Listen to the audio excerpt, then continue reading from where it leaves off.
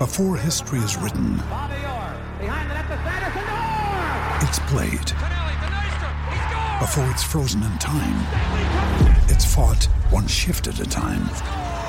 Before it's etched in silver, it's carved in ice. What happens next will last forever.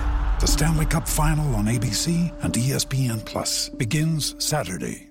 With threats to our nation waiting around every corner, adaptability is more important than ever. When conditions change without notice, quick strategic thinking is crucial. And with obstacles consistently impending, determination is essential in overcoming them. It's this willingness, decisiveness, and resilience that sets Marines apart. With our fighting spirit, we don't just fight battles, we win them. Marines are the constant our nation counts on to fight the unknown. And through adaptable problem solving, we do just that.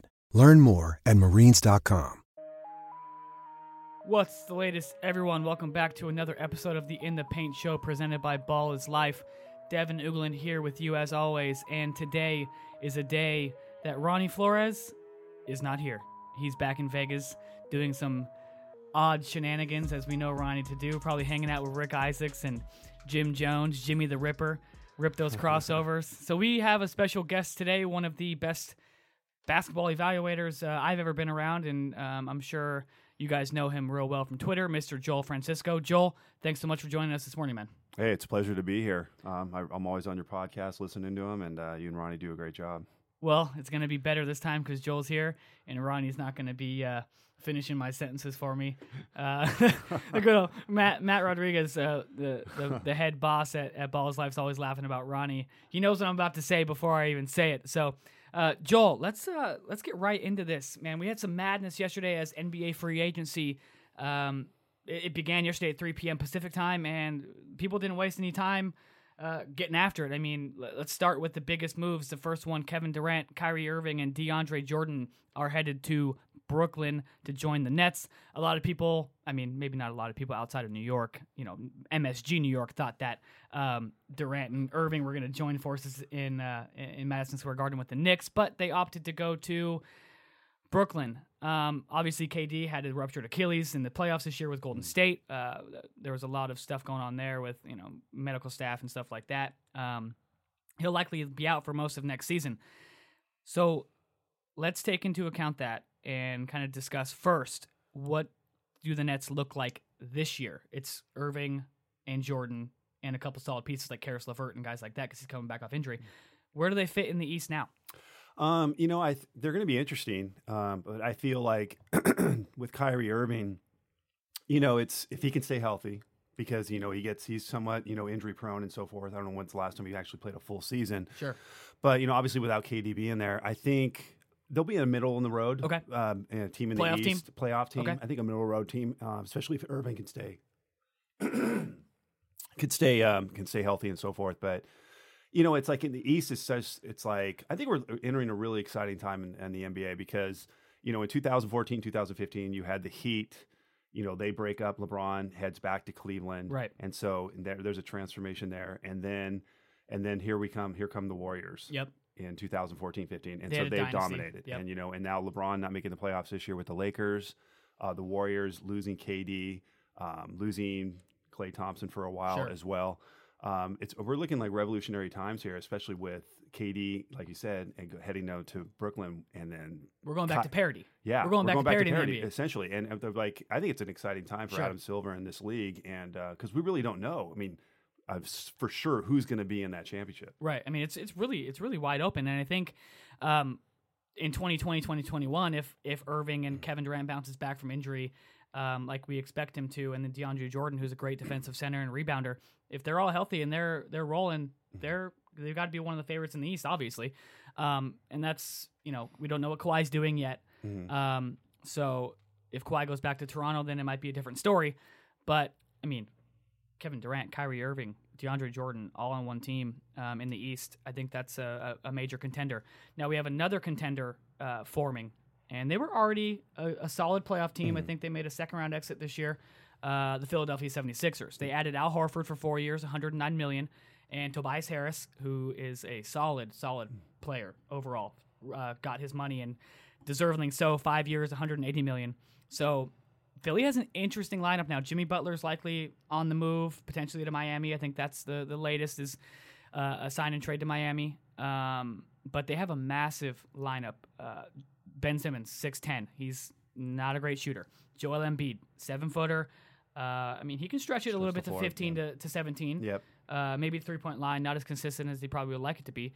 Tobias Harris and Al Horford, they're both guys who can stretch it a little bit.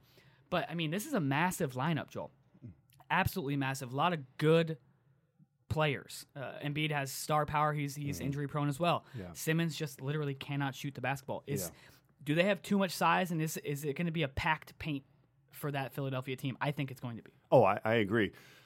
I mean, they're like the aberration of today's NBA. Okay. You know, where you see like everyone wants to surround themselves with good shooters and Right. 3-point shooting. Right. And your point guard, who's obviously going to be Ben Simmons, Right. can't shoot. Right. Even outside of the paint area. Not even close. It's not even close. So obviously we don't know what he's doing during the summertime. We hopefully, for his sake, that he's working on that aspect of the game. You Yep. know, LeBron James came into this league. He was not a great shooter. Right. And he turns himself into a solid, Respectable or better than shooter. respectable shooter. You have to close out. You have to be there. You have to have a hand up, and that opens up the floor. Ben Simmons, man, you can drop back in the paint and just stand there, like the Lakers did with Rondo Yeah. in those couple championships Yeah. they had in the 2000s. Yeah, Kobe was 10 feet off Right. him at least. And, Right. and Kobe got like 17 rebounds in that game, that championship game. Right, and he went like 6 of 30 from the field or some crazy number, right?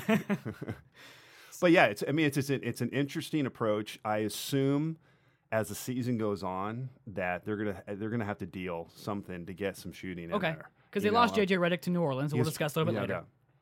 So, and I mean, I do like Ben Simmons. I He's think a great player. He's a great player. He's a great talent, and like you said, Embiid is one of the when he's playing and he's dominant. He's one of the top 5, arguably best players in the league. 'Cause Sure. he could stretch the floor too. Yeah, But you think about defensively too. You Okay. know, how's that going to work as well? You know, Who's guarding point guards? Who's guarding point guards? because they added Josh Richardson from, I believe, he was The at Miami Miami, Heat, and yeah. he's 6'6". He's a 6'6" Yeah. shooting guard. Yeah. So, I mean, he's another guy who can potentially spread the floor, but They're going to have extraordinary length. right, they're going to have crazy length out on that perimeter. I mean, you and know. you playing some faux zone defense? Yeah. You know, because a lot Yeah. of NBA teams now are playing like a faux zone. Obviously, the 3-second defensive rule is in play in the NBA, but you can get away with it if you have the length because, I mean, Joel Embiid can play that 2-3. He can play the middle, but he can be on either side of the paint and recover to where he needs to recover to, which is, I mean, it's a crazy lineup when you think about it, but I'm with you. I think it's going to be a packed paint. I think you're going to need to you got to find a point guard. You got to find an actual point. Like Ben Simmons, you know, that's the He's a position he point plays, forward, right? point Because guard-ish, yeah. that's the position he plays because he's so good at distributing. He has such good feel for the game, and his vision's insane in transition. But if he can't shoot, Well, I mean, and that's what happened in the playoffs. Yeah. You know, the game slows down in the playoffs. They pack the paint, and they're just going to drop off him. Right. You know, and unless he's, like we said, he works on his game and he shows some respectability of a jump shot Right. coming into this even season. from like 15 feet. Because I think, you know, we got lost too, I think, where it's either to the layup, I mean, either to the rim or a 3-point shot. We're going to talk about this later when we talk about evaluating players. But yeah, go ahead. Yeah, but I really believe that you really saw an importance of the mid-range game, that it's not lost. Yeah. And that, because in the playoffs, you're going to have to create out the dribble and shoot within 17 feet. Kawhi did most of his damage, I would think, in that area. Yep, I agree. So let's move to who the Celtics are replacing Kyrie Irving with, and that is Kemba Walker, a former Charlotte Hornets guard. He was there his entire career, got drafted by them, and I think it was 9th overall. And 4 years, $141 million. He got the full max for that, you know, free agent full max for 4 years. I feel like this is just, as far as basketball terms go, this is just a replacement, literal like replacement for Kyrie Irving. Kemba Walker and Kyrie Irving have similar styles of play to me. Ball dominant. Yep. You know, need a lot of dribbles to get shots. Take a lot of dribbles to get shots, like a lot of kids like to do. Lead guards, quote unquote, lead guards like to do these days. But again, Kemba Walker's a talented offensive player. So you add him to that young Celtics core. What do we got? Yeah.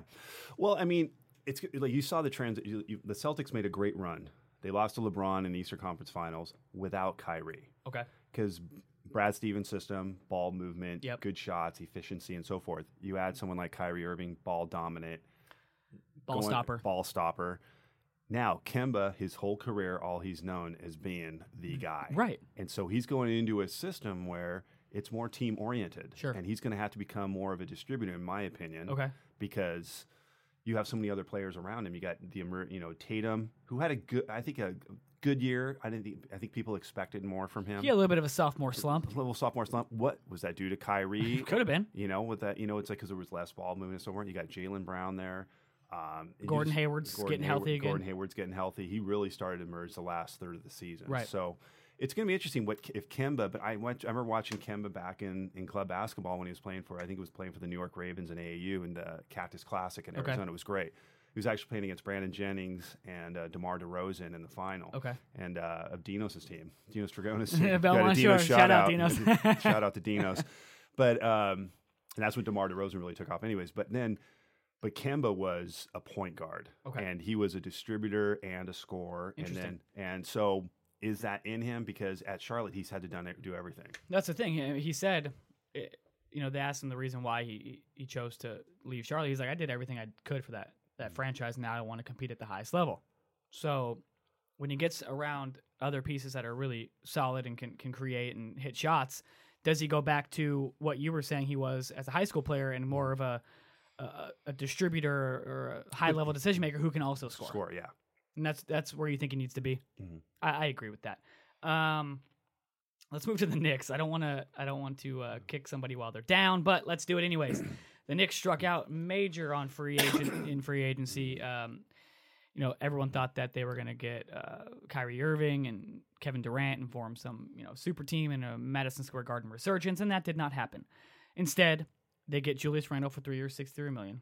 Very good player. Yeah. Wayne Ellington, Taj Gibson, and Bobby Portis, all solid NBA players. Mm-hmm.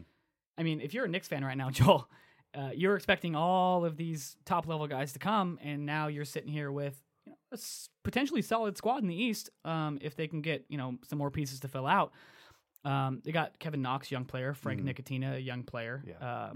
I believe they have Dennis Smith Jr. as well. Mm-hmm. They got him last year from Dallas, so that's not a horrible squad in the East, but it's not what they expected. Oh, yeah. So if you're a Knicks fan, what are you thinking?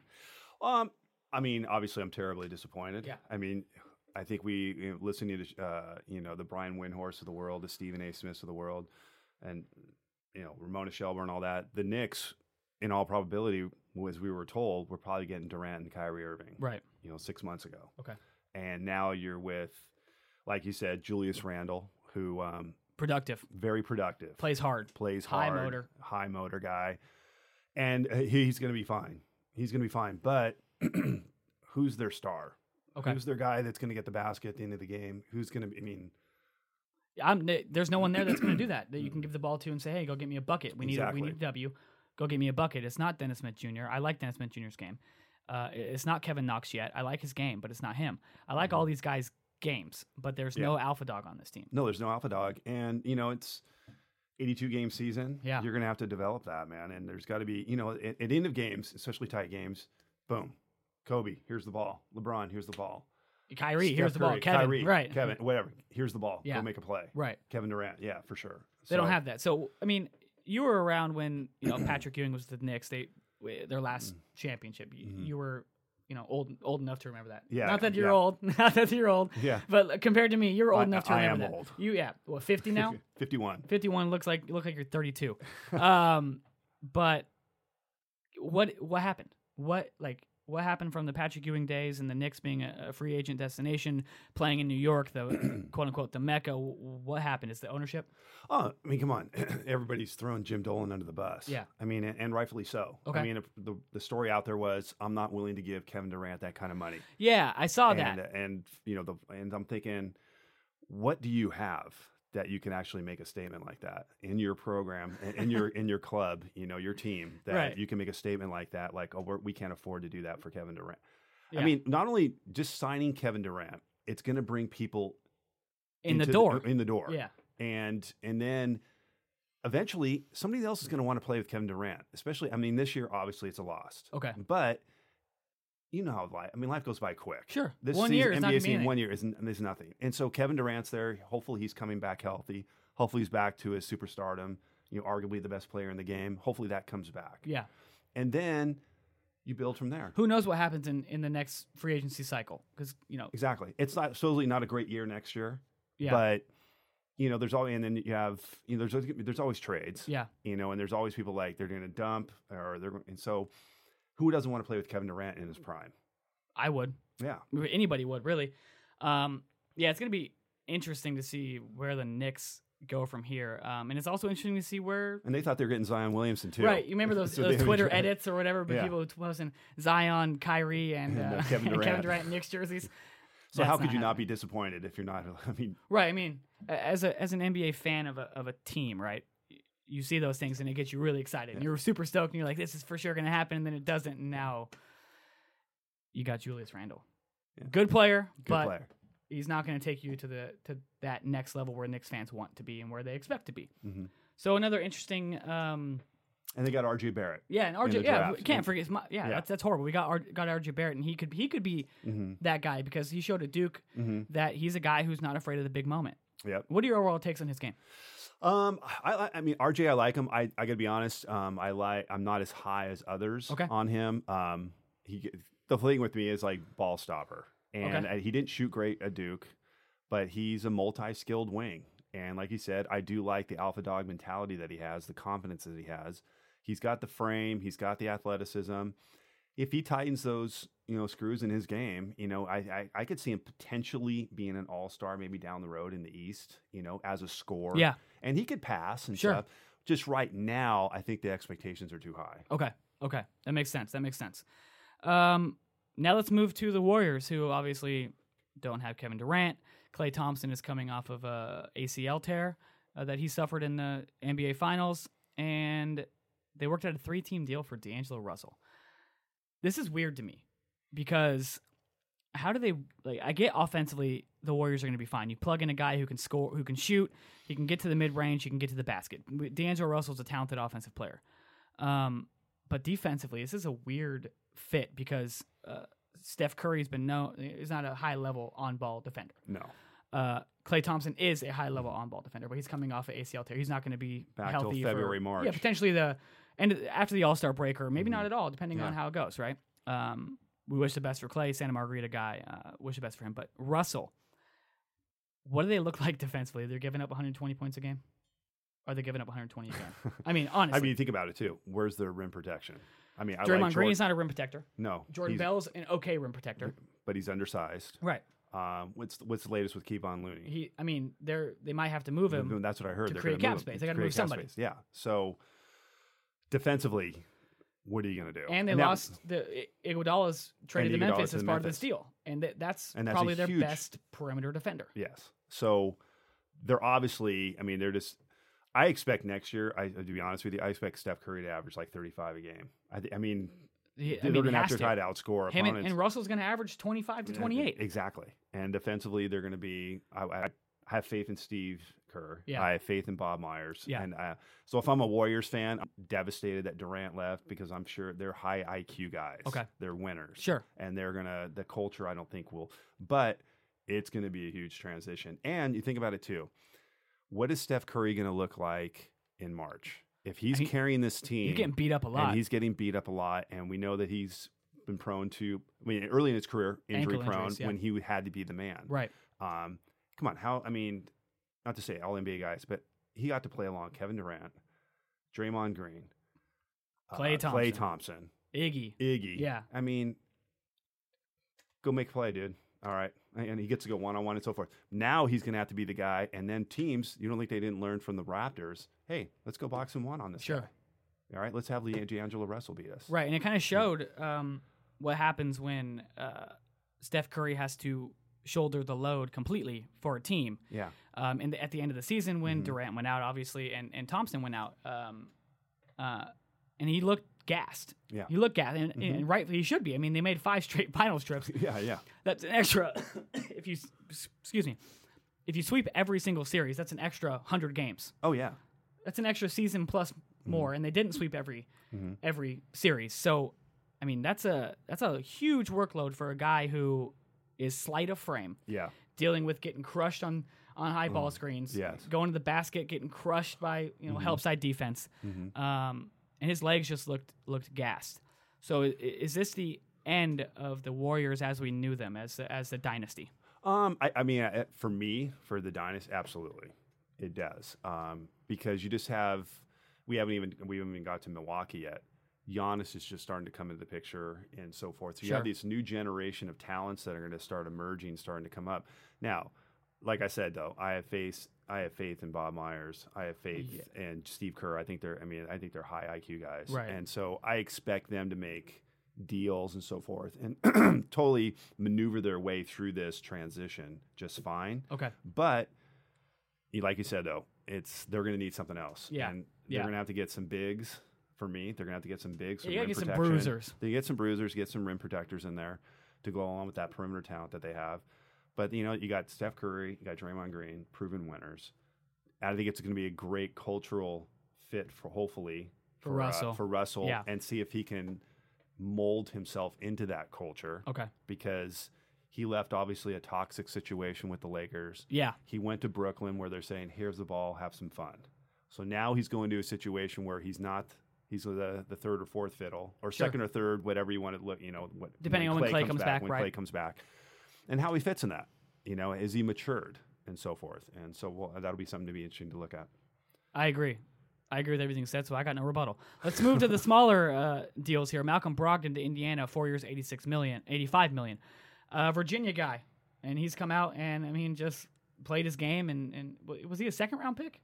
Am I mistaken on that? Second round pick, yeah. And an interesting story note here. I think your legs will like this. Yeah, go ahead. Frank Burleson. Frankie Burr. We also call him Cranky Burr if you're around Frank long enough. But anyways, he made a bet with Miles Simon, modern day guy. Uh-oh. Hey, we're going to have to bring Doug Gottlieb on, so this is good. Miles and Doug are tight. Are tight. So, made a bet, and Frank says, he told Miles, hey, I'll bet you dinner that Malcolm Brogdon's going to be he's going to be a first-round pick. And Miles goes, there's no way he's going to be a first-round pick. So anyways, he was a second-round pick. So technically, Miles won the bet. But then Malcolm Brogdon came back and won Rookie of the Year. Uh-oh.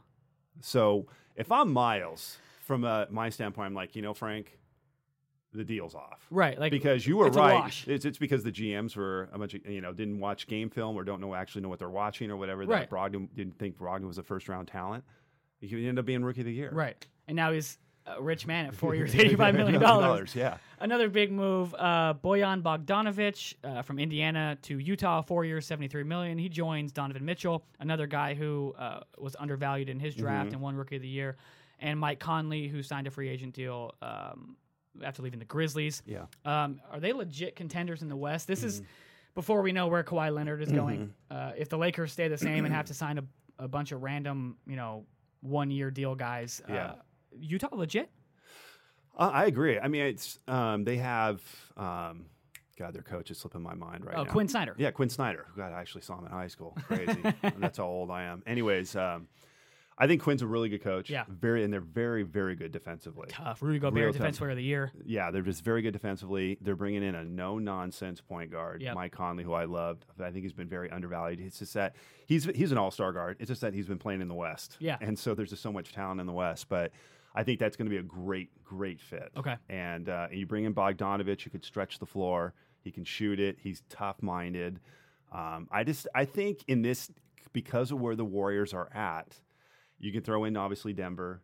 You can throw in Houston. Yes, Denver. Houston's the most interesting take because of what's going on with Harden. We didn't even talk Chris about Paul. them. They're striking out a free agency as well. I mean, they wanted Jimmy Butler, and they're not getting him. Yeah, and so it's just going to be a very interesting year. It is. The West is wide open. And for me, and with Donovan Mitchell, and they have a go-to guy at the end. Bogdanovic is tough-minded. Conley's going to make the right basketball play. Yeah. And then you have Rudy Gobert. You got your Defensive Player of the Year, rim protector, and so forth. They're a very interesting squad. That's a grinded out squad who are going to play you to the no one's going to want to play them. No one's going to see them in the playoffs. Series, yeah. Right, exactly. Let's move to a former Utah Jazz player moving over to Phoenix for 3 years, $51 million. That's Ricky Rubio. Phoenix has been trying to find a point guard to put alongside Devin Booker, their star shooting guard out of Kentucky. I mean, Ricky Rubio is a solid addition. I think they got him for good money, but again, I mean, this is the Suns. They don't, Josh Jackson looks to be, I don't know. He's not molding into what he should. Many thought, I didn't think he's going to be that, but many people thought he was going to be. I agree with you on that. So Phoenix is I think they're going to be in a similar scenario to what they were last year. Just a lower level lottery team. Yeah, I agree. I mean, Devin Booker, I think it's a good move that, Ruby's going to bring some experience. He's a true floor general, and so he's going to be, and it puts Devin Booker off the ball. Yeah, he's going to get open shots. And he's going to get open shots, and we all know that Devin Booker can really shoot it. Yeah. And so, it'll be Josh Jackson, that's another kid along the lines of Ben Simmons, where at some point he's going to have to become a reliable jump shooter. Yep. He has the athleticism. He has the length. He has all the tools, physical tools, to be an elite type wing in the league. But I think there's maturity there, that he needs to, take to a different level, right. Another tier, and and improve as a jump shooter, decision maker. Yeah. And we'll just see the maturity in his game, and hopefully he's working on that. Hopefully, yeah. And then I think one of the most. And then we haven't even talked about DeAndre Ayton. Right, and DeAndre Ayton's on that team, and he's one of the best young big men in the league, right? So they're an interesting squad. Yeah, they could be down the line. They could be pretty good. Mm-hmm. Let's move to what I think is one of the most underrated moves of the offseason so far is JJ Redick to New Orleans for 2 years, $26 million. Now New Orleans obviously traded one of the top 5 players in the league, Anthony Davis, to the Lakers for a host of players, including Lonzo Ball, Brandon Ingram, Josh Hart, and a number of draft picks. Now they add a veteran shooter to go alongside Drew Holiday.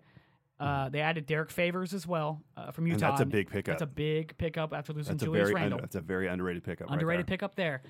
New Orleans, I think, is going to be Zion Williamson. Can't forget that he was drafted number 1 overall. That's going to be one of the most fun teams to watch in the NBA, I think, as long as Lonzo can stay healthy. Yeah, and that's a key. And I think that's going to be key with Lonzo's career. Lonzo will be in the league as long as he can stay healthy, because he just brings so many different things to the table. But they're going to be fun to watch, and it's going to be really interesting to see the dynamic between him, Drew Holiday, and just the in terms of sharing the basketball, because I think Drew's more comfortable off the ball. Okay, he's a scorer. I remember him in high school. He's a competitive. He's an alpha dog mentality. Yeah. He is not afraid of the moment. I like Drew Holiday a lot. None of the Holidays are that. And I really that's something I really appreciate about their games. And Lonzo just wants to facilitate, man. And and then when you have Zion's going to be probably the most watched rookie since LeBron James. Yeah. Oh, without a doubt. Without a doubt. And so it's going to be really interesting. How is he going to handle the pressure? He's not a great shooter yet. And so how he fits in that whole system, it's just going to be, I think it's going to take some time. Because you have and then you have JJ Redick. And it's just a lot of different pieces in there. And you have some good veteran. You got Derek Favors and you have Redick, the veteran leadership there, and hopefully, and then you have a bunch of new guys coming in. And for me, Brandon Ingram's still an enigma. I don't know how good he's going to be. I don't know how much he wants to be good. To be honest with you, and that's just my take on him. Yeah. Have your take. And so that's going to be a really interesting thing to look at. I think Redick's a nice addition for 2 reasons: shooting, yes, obviously, and veteran leadership. Yeah. Now, we were talking about Houston being quiet. And he's a tough competitor, too. Yeah, he is. We're talking about Houston being quiet, not getting their guy. But a bombshell just dropped by Adrian Wojnarowski from ESPN. You look like you're ready for a serious bombshell, and I'm going to ruin your day. Free agent guard Austin Rivers has re-signed with Houston for 2 years, $15 million. Austin Rivers still in the league, still making it happen. There's money available. Young kids, there's money available in the NBA. Get your game right and go get it. Go get it. Let's go to the Lakers. Let's go to the Lakers. They're awfully quiet so far. And do you think, that this has to be because they think that they are going to get Kawhi Leonard. Kawhi Leonard's still on the board. And, he's a lot of people call him an LA native. He's not from LA. He's from the IE. Yes. Moreno Valley. Went to Canyon Springs as a freshman, then to Riverside King. Yes. So he's an IE guy. Is he coming home? Is he coming home to the Lakers? Because the Clippers are also in the mix. Raptors, Clippers, Lakers are apparently the final 3. What is he coming back? Well, if you would ask me this, a couple of weeks ago, and there was no, even though I guess Chris Carter was very tight with that that side of the with that program and so forth in terms of Kawhi's leadership and all that in his group and stuff, that there was a possibility that the Lakers were really heavily involved, but nobody was talking about it. This was dropped a couple weeks ago, I think. Knowing Kawhi's personality and just knowing him as a kid and so forth, I just didn't think he would go to LA. Okay. Even though anywhere in LA. Okay. Anywhere in LA, because I don't think Kawhi likes to be part of the limelight. Yep. He doesn't like to, he just does his thing, which is he balls. Yeah, and that's what he does. He just plays the game. He's got a great, unbelievable, no-nonsense mentality. Nothing seems to faze him, and he just balls out. Right. Now, going to LA, obviously the media, the factor, and so forth. But what he does have there, what does make sense is, no matter, even though, Kawhi is one of the top 5 guys in the league, arguably maybe the 2 best two-way player in the league at this stage, it's still LeBron's team. Right. LeBron's going to get the media attention. So Kawhi could slip in there and just do his thing, and then there's also Anthony Davis there as well. So I see it more as it happening as, at first I was like very skeptical of it happening, but now I'm more like, I can see it happening now. Because he wanted to join another superstar or whatever, was Jimmy Butler in one of those destinations, and Butler's not going to one of those destinations. So obviously if he wants to join a star, the Lakers are the fit. If he wants to team, the Clippers are the fit, or the Raptors, you stay home.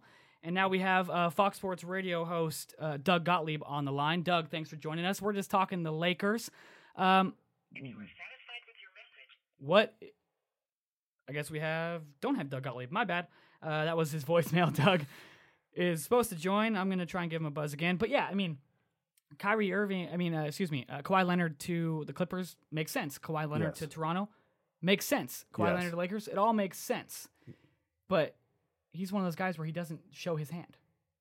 He doesn't show his hand. Exactly. And, you figure if you really loved it in Toronto, you just won the world championship, how could you not just stay with that team? Right. You have Pascal, whatever, Siakam. Yep. That's an emerging top 20 player in the league. Kyle Lowry, no nonsense point guard. Obviously, great GM. Yeah. Great GM that everybody's after and so forth. Masai Ujiri, everyone's trying to pry him away from Toronto. So, and they did an unbelievable job putting that team together. And so, if you really loved it in Toronto, why would you just resign and 5 years, whatever, and just ride it out? So there's obviously something there. If he hasn't done that, LA seems to be the place that he wants to be. Right. So what do the Lakers look like? All these big time, we've discussed so many of these guys off the board already. All these free agents off the board. What do the Lakers look like if Kawhi goes to the Clippers or Kawhi goes to Toronto? It's LeBron, Anthony Davis, Kyle Kuzma, Talen Horton-Tucker, who they bought into the second round to take him.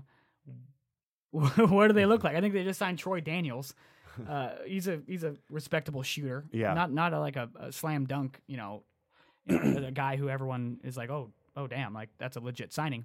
What do they look like? Are you talking about the Clippers? No, I'm talking about the Lakers. The Lakers. Well, who cares about the Clippers? It's interesting too. I think I bring into how much influence is Frank Vogel going to have in all of this? Sure. And then because with his Indiana teams, I thought they were solid, tough-minded, tough defensively, and so forth. And they had Paul George, David West, and all those guys, the crazy Lance Stevenson, and all that. How much influence is he going to have? Because I think Kawhi's that no-nonsense guy. I think Kawhi can play for any coach. He can. I agree. And so how is that going to fit with – and I think Kawhi could play with anybody. And I think LeBron is willing at this stage of his – see, I think where Magic made a mistake was he thought – and I think he might have even tweeted this out. We're not recruiting the Cleveland LeBron James. Well, you are, and you did. Mm-hmm. Because LeBron – I've watched him since he was a sophomore in high school. LeBron is who he is. That old saying, guys born round don't die square. Right. LeBron is at point forward, point guard. I like to call him point guard. He's going to distribute. And so you bring in Lance Stevenson, you bring in Michael Beasley, you bring in these players that, no, you got to get shooters. Right. Me and Ronnie have discussed this ad nauseum. Okay. It's like the roster that they put together last year was just absolutely atrocious. Bizarre. What were they thinking? Rajon Rondo to go with LeBron James and Lonzo Ball? And you got Brandon Ingram, who's the biggest ball stopper you can find. And LeBron controls everything. You need to put shooters around him. You need to put as crazy or whatever you want to call him as J.R. Smith is. J.R. Smith can shoot, and he worked well with LeBron. Kevin Love turned into a great shooter. Yeah. Kyrie Irving could score. He was so good at scoring that that it didn't matter that he needed the ball in his hands because Yeah. he could play off the ball. You give him the ball, you go get a bucket. Yeah. That team last year, the Lakers put together, was awful. Yeah. And so, hey, throw Kawhi in there, but now I am concerned because I thought in going into this free agency, I'm like, hey, okay, they have LeBron, they have Anthony Davis. Mm-hmm. Go get a Wayne Ellington. Go get JJ Redick. Go get shooters. Those two guys you just mentioned are off the board. Are off the board. Who's now. left? I don't know. I don't know. I'm drawing a blank. Yeah, I'm drawing a blank as well. So I don't know. They're taking a major risk in this time, but you're like you said, they're gonna have to sign 1-year guys, Right? And then just try and refocus for next year's free agency. I have no idea how that goes, but yeah, it's just and weird. LeBron, So, let's just get straight. LeBron's in a 2-year window, maybe 3. Okay. But I'm guessing a 2-year window with Anthony Davis, right? In terms of them bringing a title home. Okay. I mean, he's 34 years old, a lot of mileage. Now he's he's a physical freak and an anomaly that we've never seen before. But I see 2 years with him playing at this kind of level. Interesting. I mean, he got hurt, legitimately hurt for like pretty much the first time this year. Yeah, he missed a whole bunch of A games. significant amount of games, 17, I believe. Yeah, and that's, I mean, not a great sign. He's 34 going on, or 35 now. 34 going on 35. And that's in February or December, wherever his birthday is. That's somewhere in the wintertime. That's not encouraging. That's not encouraging at all. But so say that Kawhi lands with the Lakers, they sign him. You got 3 of the best 5 players in the world. Absolutely. Are they immediately title contenders? Can't miss to come out of the West with those 3 guys. With those 3 guys, and then Kuzma, obviously one of the best young scoring players in the NBA. And then, I mean, you got to fill out a roster somehow. But with those 4 guys, what do you think? For me, and barring injury, I don't see how they'd not come out of the West. Okay. They might start off slow chemistries, but people talked about the high screen and roll with LeBron and Anthony Davis. Okay. And LeBron's, I mean, he's had pick and pop guys, but we all know LeBron's one of the elite, if not the best passer in the game. Right. He's gonna set up. I mean, Kawhi's, you can give the ball to Kawhi. Kawhi go get a bucket. I mean, they're gonna have so many options in terms of and ways to beat teams, no matter how they come at them defensively, right? Because of the elite level type of players they have. It's a scary thought. Anthony Davis can step out and shoot. Oh yeah, he's a pick and pop or pick and roll guy. Yeah. I mean, and he's 6'11", 7 feet. And you got Kawhi 6. And Kawhi's improved his shot as he come into the league. So I mean, I don't see how they don't, unless it depends. Obviously, you got to fill those role guys in, and who would not want to? For me, if I'm like a guy in my career and stuff, like, hey, let's go win a title. Yeah, because it's like it's all about championships now. And that's a thing where you take less money to go win a title in LA, right, and bring kind of the glory back to a franchise that has been without glory for quite some time. And instead of Doug Gottlieb, we got one better because Doug didn't answer. Ronnie Flores, co-host of the In the Paint Show, answering straight from the 702. Ronnie, what's the latest, man? What are the Lakers doing, bro? Hey, what's going on, fellas? What's up, Ronnie? I think, when you look at this, obviously yesterday was a crazy day. I think, are the Lakers just waiting to create another big 3, or is Kawhi just being silent? Most people think he's going to stay in Toronto. I mean, the Lakers are smart in the sense of why pay money to guys when you're just building around a few guys, and all you're going to do is just sign a bunch of other guys to minimum contracts, because basically that's all you're trying to do is, when you gutted this roster, is just fill it with 2 great players or potentially 3, and just a bunch of players that are going to take the minimum because they want to play with those guys. I just don't see what else they could be doing. Right. So if the Lakers, say Kawhi Leonard faxes in his decision, as he's probably going to do, or announces it on Twitter, whatever he's going to do. If he announces for the Lakers, are they the immediate championship favorite? Yeah, I think like we mentioned on previous pods, the injuries there in the finals completely changed the complexion of the whole, I guess, the free agency market and this upcoming season, because the Nets fans are just everybody's like, oh well, the Knicks are in purgatory, the Nets are the rising team. It's like the guy Kevin Durant, 1, he's not going to play next year, and 2, we don't know how good he's going to be when he comes back. Right. So That's the main thing. I think the Lakers would be, and then obviously Golden State. His team is weakened by not having Kevin Durant, which they weren't going to have anyway, and then a few other veterans are leaving. So, yeah, I would think it's crazy how quickly the Lakers' fortunes has turned around. And, I don't see, other teams. People were talking about the Clippers and a few other teams making moves, but, I mean, it looks like at the end of the day, the Lakers are coming out pretty smart. Okay, so next question is, if the Lakers do not get Kawhi Leonard, he goes back to Toronto, or he lands with the Clippers, now what do they look like? Is it more open for teams like Portland, Golden State, Utah, Denver, Houston? Those now we have a whole lot more parity. And do the Lakers even make the playoffs? Yeah, I think at the end of the day, if they have a healthy AD, they'll make the playoffs as long as they get a shooter, even a decent shooter. Yep.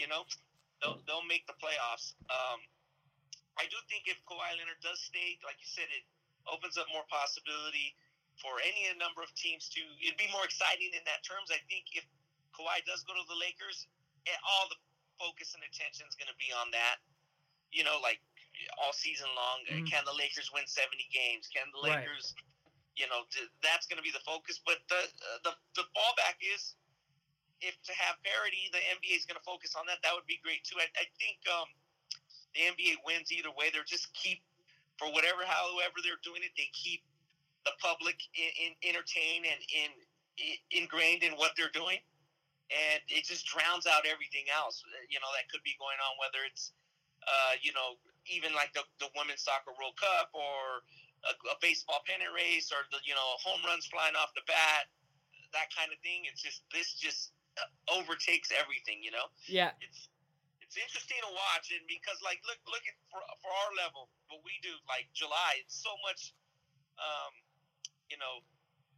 unanswered questions. How is this going to work? What's going on with these camps and at the end of the month? But like right now, all everybody's talking about is like, where is Kawhi going? What is the Lakers doing? It's for a team that's been terrible. That's pretty crazy. Yeah, I mean, you and I have ripped on the Lakers for how many we've done. This is like the 29th podcast, I think, and almost every show there's something bad going on with the Lakers. Now, Magic Johnson steps down in that emotional staged press conference that he did, crying and all that. And now apparently he's involved talking to Kawhi's uncle about that. Like, is it good to have Magic Johnson involved in this after all that's gone down? I kind of like, whoa, what are we doing here? But I think now, obviously, we mentioned it before, like if me or Joel or you came on a broadcast or did something dumb or tweeted something real dumb, like we'd be hammered. You know what I mean? But I think Magic Johnson he's had it pretty much his whole adult life. What he can do what others can't. We obviously know that, Yeah. So I think NBA players still look to him, as maybe for secondary advice or just for things that a non-player can't do or at his level, Okay, is his influence? Yeah, it's his influence. So I think that it still bodes well for the Lakers. He only played for the Lakers. I mean, he has an affinity for the city. He wants to see the city do well, or whether the employees, whether it's the Lakers, probably and other things related to the Lakers. So. Or LA sports in general. So that it's pretty little wild, but it's not surprising because I don't think people, they kind of quickly glossed over the fact that what he did was kind of weird and that whole couple days with I didn't talk to Jeannie and the impromptu press conference. Like it's almost like old in the Twitter world and in the social media world. It's almost like ancient times. Yeah. Yeah. It feels like that happened years ago now. I mean, with all the stuff that's already gone on. Let's move over to the East. Ronnie, Kevin Durant, Kyrie Irving, DeAndre Jordan to Brooklyn. The Knicks thought that they were going to get. Hey, Ronnie, let me give you a buzz back, buddy. Doug's calling right now. I'm going to get him on. Okay, guys. Thanks, bud. Yep. Doug, we got you. Yeah. My friend, thanks for joining us, man. So we were just talking Lakers. Kawhi Leonard, where's he going? I don't know. I mean, that's the whole. Yeah. What's amazing is like here's a dude who supposedly doesn't like drama, and he's holding like the dramatic effect. Right. Yeah, he's holding the keys to all the drama right now. So the Lakers are holding out right now to try and get him. All these other free agents are signing their respective deals. If the Lakers do not get Kawhi Leonard, what does that team look like? Well, I mean, I think you're going to have Andre Iguodala. He'll get bought out. Okay. Here in Memphis. Okay. You'll have J.R. Smith. He'll get bought out in Cleveland or somewhere. Okay. I know people in the organization. I've been a proponent of going to the European market. You need guys that'll make shots, guys know how to just contain the basketball. I don't think that's out of the question, but I think you become, you start to offer up, do we want Carmelo Anthony? You get all these guys that are on the market for minimums, and then, you might be able to, you're going to have a mid-level exception, but I don't know who's left for mid-level exception. I actually have a couple of different teams, free agent rosters. I mean, the Darren Collison thing threw everybody for a loop. Yeah. Yeah, he would have been a nice piece. I mean, I think Chicago thought they had a shot. The Lakers thought they had a shot. And what happens is, you guys know this from recruiting, you just kind of go down your board. And if number one's not there, who was going to, guy wasn't going to Arizona, but now Arizona's going to take somebody they don't normally take, and that kills everybody else in the pecking order. Right. So the Collison thing is a really, really weird thing. But, I mean, look, the fact that the Lakers are in it this long, and I know this is, again, kind of like recruiting. Like, everybody always talks about how you came in second place. Like, nobody cares. We almost got him. Like, don't care if you almost signed a guy. You got to sign him, exactly. Yeah. But I do think that for the Lakers, considering the PR hits they've taken, this is a good couple of steps here, Yep. They didn't have to part ways with one of their two young players that they really liked, and now they have two of the top 5 players in the league. They're at least in the hunt for the guy I think I consider the best player in the league. So, okay. The other part is, like, and maybe you want to whisper this because it might happen, do they actually fit together? We were just discussing that. I think Davis as a pick and pop fits because it opens a lane for LeBron, and then Kawhi's a much improved mid-range and 3-point shooter since he came in the league. So maybe as long as LeBron has the ball in his hands. Yeah, I guess. I mean, look, LeBron is everything goes through him. Yep. And which is weird because Kawhi kind of played this year, everything went through him. Yep, I agree. But LeBron's he's not athletic enough to be a point guard defensively, and I don't think he wants to be a point guard every time up.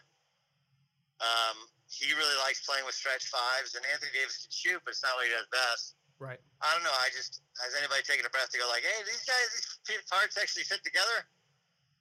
That part we don't know. Interesting. That's an interesting thought. So if the Lakers' makeup is without Kawhi Leonard, he goes to Toronto, goes to the Clippers. Is this still a title contending team? Because we know with Kawhi Leonard in the fold, it's a title contending team. But LeBron, AD, Kuzma, and whoever they sign at smaller deals in 1 years, and get Iguodala potentially on a buyout, is this a title contending team?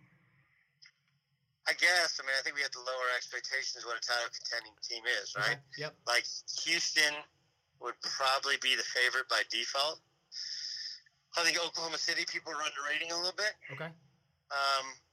Just because, Paul George wasn't healthy and they had a matchup because Nurkic got hurt. Portland played small and it was a tough matchup for Oklahoma City. I think Oklahoma City is much better than how they finished the year, how they finished in the playoffs. Mm-hmm. And Golden State is going to be a shell of their former self.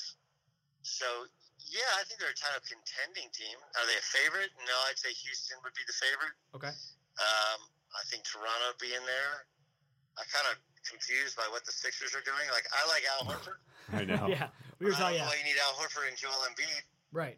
And then if you're worried about Joel Embiid breaking down, that's cool. But Al Horford's going to be 35 and 36 last 2 years of that deal. Like, isn't he just as likely to break down? Like, I don't really get that. So, yeah, I'd say, I mean, no one's without flaw. They'd still be a title contending team. We'd have to see what else they can put together. Sure. Like, how creative they actually can be would be fascinating to me. Sure. Let's go to the Warriors. They made the 3-team deal and brought D'Angelo Russell back west, and then Iguodala obviously to Memphis, and he's probably going to be short-lived there. You said the Warriors are going to be a shell of their former selves. Klay Thompson's coming off an ACL injury. You think this is the full-on end of that Warriors dynasty, quote unquote? No, I think this is like a gap year in school. Like, look, D'Angelo Russell has mightily improved his stock. He was a turd when he was with the Lakers. He was like the worst kind of. He's talented, but not so talented that he was really that good. He was young, but immature enough to think he knew everything and didn't practice hard, and then he was just kind of a negative vortex that pulled everybody else in.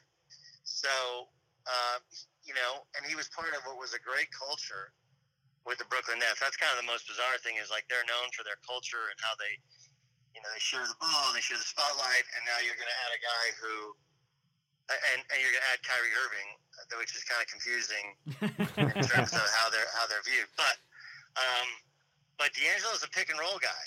So when he came out, I don't know how you guys viewed him. When he came out, I said, I think he's kind of a hybrid of Steph and James Harden. Obviously, I overrated him. Sure. But I thought he wasn't as quick or as good a shooter as Steph, and he wasn't as big and as good downhill as James Harden. But wasn't a point. Could make shots and could make plays off a ball screen. I don't know if you saw this stat. Tom Haberstroh had it. He was involved in more ball screen action than almost the entire Warriors combined. Wow. Like, the Warriors use ball screens the least amount of times of any team in the NBA. Mm-hmm. And you're going to bring in a guy who does everything off a ball screen just strikes me as odd. Mm-hmm. Yeah, that is kind of weird. Yeah, I'm kind of confused by it. Mark Stein says, look, this is, again, like a gap year. They're going to use it to take some of the usage rate off of Steph, which makes sense because everybody's worried about Steph getting worn down this year. And then, assuming Klay gets back healthy and they figure out what they want to do, then they probably move D'Angelo Russell either this year or next year, or in the next offseason or during next year. Okay. Which would probably make some sense. So I'll admit that D'Angelo Russell is mightily improved, and he had several suitors. But this one, in terms of fit and how they played, strikes me as peculiar, to say the least. Hey, Doug, what do you mean, like, you're worried, because we were talking about that. This is Joel Francisco here. We were talking about the usage rate of Steph Curry and the fact that this year, with the Warriors not having Klay till probably February or March, are they, like, what minutes are you looking at here for Steph Curry? Minute use. Yeah, I don't know. I mean, it's going to be hard. The whole league is going to be going through this, right? Because this is what happens is you get confirmation bias. You're like, oh, well, if Kawhi, they shut him down so often, that's the way to win championship. Which, okay, but in fairness, if the ball doesn't go in against Philadelphia in Game 7, or if the Warriors don't have, like, a ridiculous litany of injuries, do they win it? And do we use usage rate as, some teaching point for every other team? Mm-hmm. But to Steph specifically, like, look, I don't think it's a secret to anybody who actually pays attention that he can wear down. Absolutely. We talked about that. He's small. Yep. And people beat the crap out of him more in the playoffs, but one of the reasons he's had some wild swings in the playoffs has to be fatigue. And, like, dude, if you watched him in the finals, like, what, you don't think everybody else is going to gang up on him? Yeah. So I do think, remember, like, the secret to Steph Curry is he's not really a point guard, but he can play point guard. Andre Iguodala's not a point guard, but can play point guard. Draymond Green's not a point guard, but he can play point guard. KD is really their point guard. Mm-hmm. And so you had all these other guys that could bring the ball up the floor, take the burden off him, and because he's in the conversation of one of the best point guards in the league and probably the best two guard in the league as well. Guy, he and Klay coming off screens, and if you take KD out, you take Andre Iguodala out. Now, how do you play small, right? Because the secret to them has been their small ball lineup, and Iguodala could guard 1 through 4, or maybe 1 through 5, and Draymond could. And then without KD, that provides no ability to throw the ball to somebody else and just let Steph and Klay kind of rest. That was what KD brought to them, which they didn't have to. Like, the whole ball movement thing is awesome, but there's a limit to it. You just get tired. Sure. And, you're going to take Klay, KD, Andre Iguodala all off that team, and Like, he may get 40, but he's going to get exhausted doing it. And that's what we're talking about. I think it's a legit concern. Yeah, I think they're going to give up. 120 points. And NBA, the scoring is already trending upwards, but you take away your best perimeter defender, and Andre Iguodala. Kevin Durant is an improved shot blocker, in my opinion. And then Draymond Green's not a rim protector. So you're Klay Thompson. And Klay Thompson's one of the best on-ball defenders and team defenders in the NBA. So they're going to have to outscore, every single team they play each and every night. And I don't see that happening. Let me just add this one thing, and this is an important, and you guys being basketball guys understand this. So one of the things that actually will help having D'Angelo Russell is taking Andre Iguodala and probably Sean Livingston off this team. They're not going to be able to play small ball as much. So when you play big, now that creates the old 1-5 pick and roll, and that gives that's what Steph needs. It's one of the secrets to why Chris Paul struggled at the end of games in the playoffs with the Rockets, because they were playing with PJ Tucker as their 5. Well, if PJ Tucker's your 5, there's no you don't have to put a 5-man on the floor, so there's no mismatch for Chris Paul. Yeah. Whereas you have Clint Capella on the floor, now you got to put your 5 on the floor, and that's what Chris Paul needs. Chris Paul needs DeMarcus Cousins. Chris Paul needs DeAndre Jordan. Yep. He gets that 5-man on him. Now he's quick enough to go by him. He gets anybody else on him, and his age shows. Yep. So I do think that they could become more of a ball screen heavy team with their kind of evolving lineup and how it looks. But it's also a departure from who they've been. Okay. Hey, one quick, I want to add, like you're mentioning that with the Houston Rockets being the favorites, what about the whole cultural situation they got going on with Paul and Harden, how that could affect them Seems going like a forward? mess, right? Yeah. Chris Paul doesn't like watching James Harden dribble the ball around incessantly. Like, join the club, dude. I think that said, look, I think they have a mix of a bunch of things. Yeah. They've been close 2 years. They finally felt like they had him last year and lost. They've also lost at home. The last game it lost is at home the last 4 years, I think. Yeah. It's one thing to lose in somebody else's building. Like, man, if we had it at home, dude, they lost at home 4 straight years. Yeah. And then, the way in which they lost, I think as well. Missing 27 straight threes. Yeah. And then this year, they don't have, the Warriors don't have KD, and so you have a new owner, and the new owner's like, wait a second, you told me it was going to be better next year when KD is gone.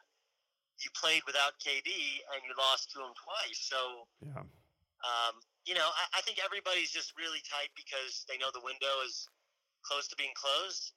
That said, you look around, and you're like, all right, but if we just run it back, the Warriors aren't as good.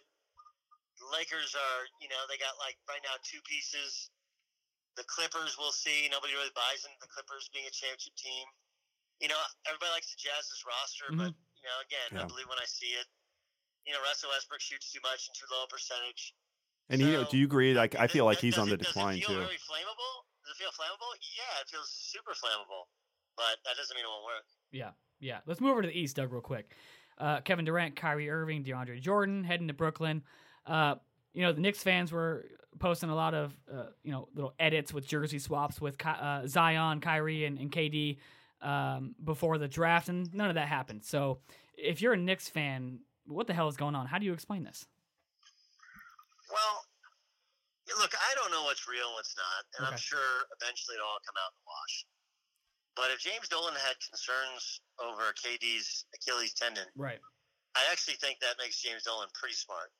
If you know, and I happen to know a good deal about the history of the Knicks. My late father was a huge Knicks fan, and if you go back historically over the last 20 years, they have a ton of times in which they've signed players. Eddie Curry, heart issue, they couldn't insure. Amari Stoudemire's knee was screwed up. Mm-hmm. Coutinho Mobley had the heart issue.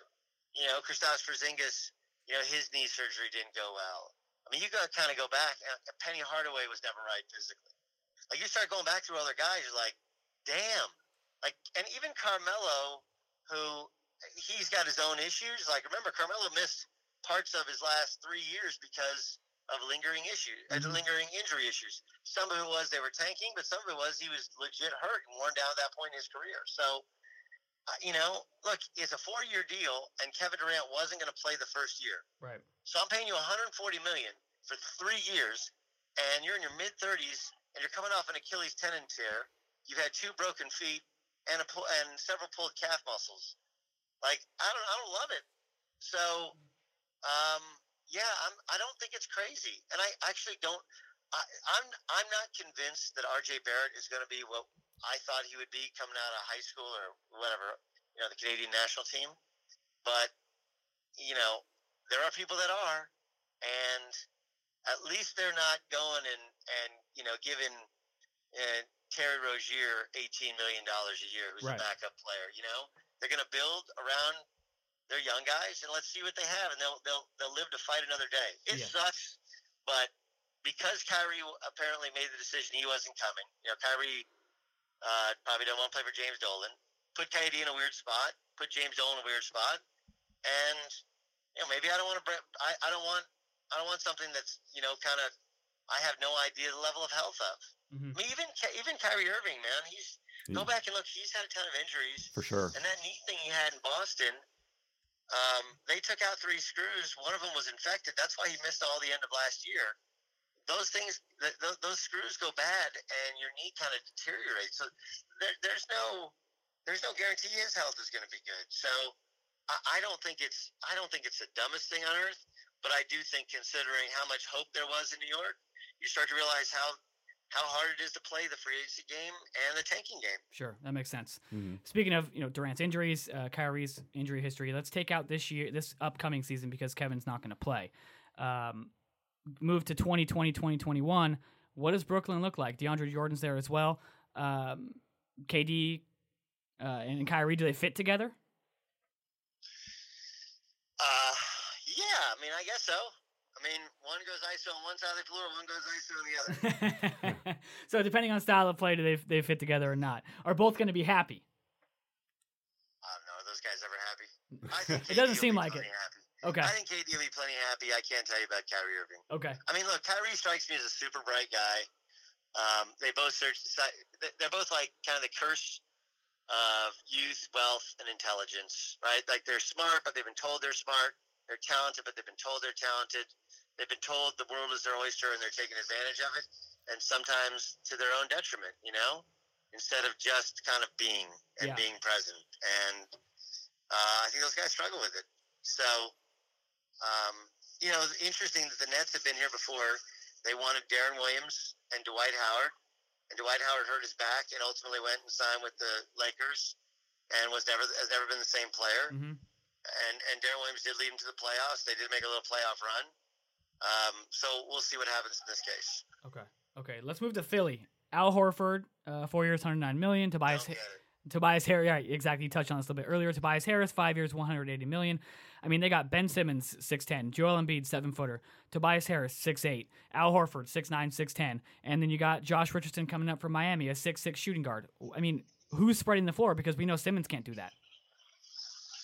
No, I mean, they're going to have to just go and get, minimum contract guaranteed shooters. Mm-hmm. Or maybe they move one of their other pieces. Maybe this is a move to move Simmons or Embiid. I don't know. I wouldn't move either of those two guys, even if they do have concerns. They have, almost limitless potential. But it just does strike me as weird. Elton Brown's an experienced GM. That doesn't surprise me. Mm-hmm. That makes sense. Do you think this upcoming season they are an East favorite if, Kawhi heads west? Yeah, I mean, look, I do think Ben Simmons eventually will be able to shoot. Okay. He's only been in the league for 2 years, Mm-hmm. and if you track most of these guys, they struggle to. His thing's weird is that he just won't take it. Mm-hmm. Yeah. And I don't know, I had this problem in college where I was so convinced I wasn't going to make it. All of a sudden, I just wouldn't take it. The guy starts sagging off you. He's so big, it gives him complete carte blanche to see the court, but in the playoffs, it's a little bit harder. So I don't know, man. I do think that Jimmy Butler has been a guy that's been kind of a culture killer. Yeah. They got rid of him. Tobias Harris has been a culture builder, so they kept him. I'm not totally convinced that Brett Brown, as great a guy as he is, wasn't the job he was actually hired for, and it makes it a little bit harder. But they have more talent than anybody else in the East. There's no reason they shouldn't be competing for a title. Okay. And that brings us kind of to the Celtics. Now you take Kyrie Irving off that team and you bring Kemba Walker onto the team. Joel and I agree they're kind of a similar ball-dominant lead guard, quote-unquote, scoring guard kind of guy. Do you think Kemba Walker, I guess, fits the Brad Stevens culture with that young core better than Kyrie Irving did? I guess we'll find out. I think the answer is we think yes. Okay. But, let's not kid ourselves. Kemba is not as talented as Kyrie Irving. Okay. Yeah. Yep. He's not, and he's older. And, and he's never played really I think he's played one playoff series. He's never really played meaningful basketball games. Sure. Yeah. And it's a completely different sport, So I'm interested to see, I do think that some of the truths of what's going on in Boston have come out in that I consider Brad's a personal friend, and I'm friendly with several people on that staff, but there was a bit of a gap between the staff and the players. And, you can't have all basketball dorks on the staff. You got to have guys that are, that have done it, that have respect within the locker room, because you had some young guys, some huge egos, and they struggle to control it. Okay. Interesting. That's an interesting point. Last thing for you before we let you go, Doug. New Orleans is kind of an interesting team now. They get JJ Redick. They get the veteran shooter presence. They get Derek Favors, who's a nice pickup as a veteran and a productive player. Then you obviously trade Davis for Lonzo Ball, Brandon Ingram, Josh Hart, multiple draft picks. You have Drew Holiday coming back, a solid player. Obviously, we know him from his days out here as a high school player and at UCLA. Are the Pelicans a legit playoff-bound team if, all this works out? It all depends on Lonzo Ball. Okay. You can stay healthy. One, can he stay healthy? Two, can he become a decent shooter? Okay. And three, does he understand? One of the frustrations the Lakers had with him was he just deferred too much. He's an unbelievable advanced passer. That said, hey, dude, we drafted you number 2 overall because we want you to make a play at the end of a shot clock, not just hot potato the basketball. Mm-hmm. That's cool that you want to defer to everybody else in the team, but this is actually your job. So he's way too passive when he drives. He needs massive improvement on his finishing shots. He has become an elite level athlete, an elite level defender and rebounder, and he's always had spectacular vision. But you got to be able to score to keep people honest, both penetrating the basket and from three. And so we'll see if he becomes a top 10, top 15 point guard. Absolutely, positively, they should be a playoff bound team. Okay. What do they have for rim protection? I gotta. Yeah, I'm thinking that now. I don't see anything. I don't think they're going to be a very good defensive team at the rim. Zion's going to play small ball 5. Yeah. But when they play big ball, I don't know. I like Jackson Hayes for the long-term future, but not short-term. Right. And I also think, let's not kid ourselves. JJ Redick's 37 years old. Yeah. He's old. Right? They overpaid for JJ Redick. Sure. Mm-hmm. So they paid for leadership and for shot making. But JJ's hard to hide on defense, man. And if he's not making shots, he doesn't have a lot of value. So do I like what David Griffin's done? Yeah. He inherited a mess, and they have a lot of hope. They got the best player in the draft. They got an elite young point guard potentially, but there's also a lot of. It doesn't mean that it's a finished product yet. Okay. Is there an under the radar move that you've seen so far that you think is not getting enough attention? Utah. Yeah, we were talking about that too. We agree. And I'll give you another one. Phoenix. Yeah, with Rubio. With Rubio. Yeah, Rubio isn't as good as we thought he'd be. But Rubio's a damn good point guard. Mm-hmm. Yep. They need a point guard. Mm-hmm. They need somebody who makes everybody else better. They got plenty of scorers in that team. Rubio's a good pickup. Doug Gottlieb, Fox Sports Radio host, Tustin High School legend. We appreciate you joining the show, man. Anytime, guys. Hey, thanks a lot, Doug. Have a good one. So obviously, Doug always brings an interesting perspective because he knows people in the league. He has played at the highest of college levels. Was a big time high school guy. You remember Doug? Yeah. In high school. Let's transition into kind of the final closeout thing that we're doing here. Things that we look for when we're evaluating talent. So you and I have seen. You mostly have seen most of these guys at the high school level. I've seen a majority of these guys at the high school level and beyond. What kind of player? Let's start with this. What kind of player was Doug Gottlieb at Tustin High School? Doug was. He was the prototypical true point guard. Okay. Mentored. And obviously his dad taught him the nuances of the game. His dad was a great coach. Bob Gottlieb, and it was hard on Doug, but Doug was about making the right basketball play. Okay. And he had the quintessential two-handed chest pass, bam, just right on the money, and jump stops, just getting guys changing speeds with the ball and so forth, and hard-nosed competitor, high IQ, hard-nosed competitor. And I remember the turning point, and Doug will probably remember this if he is listening. Frank Burles and I were there. We were at Santa Valley High School, and Santa Ana Valley High School had a point guard by the name of Illusion Man. Mm-hmm. And Illusion Man was a schoolboy, prodigy. Yeah. Coming up with Shea Cotton and all these guys. And going into, and Doug was, under the radar. But by the time Doug became a junior and we were at that game and Illusion Man was there and he was playing, Doug thoroughly, as we kicked his butt. Yeah. At both ends of the floor. Okay. His team won. And it was really interesting. You saw the ascension of Doug Gottlieb, and you saw, unfortunately, the descension of that Illusion Man never became the player that we always thought he was going to be. Okay. So Ronnie and I have kind of touched on this before, but we're in an era, Joel, in high school, club, AAU, basketball, whatever you want to call it, even down in the middle school now, where with social media and mixtapes and all these things, it kind of hides certain things about the game. Mm-hmm.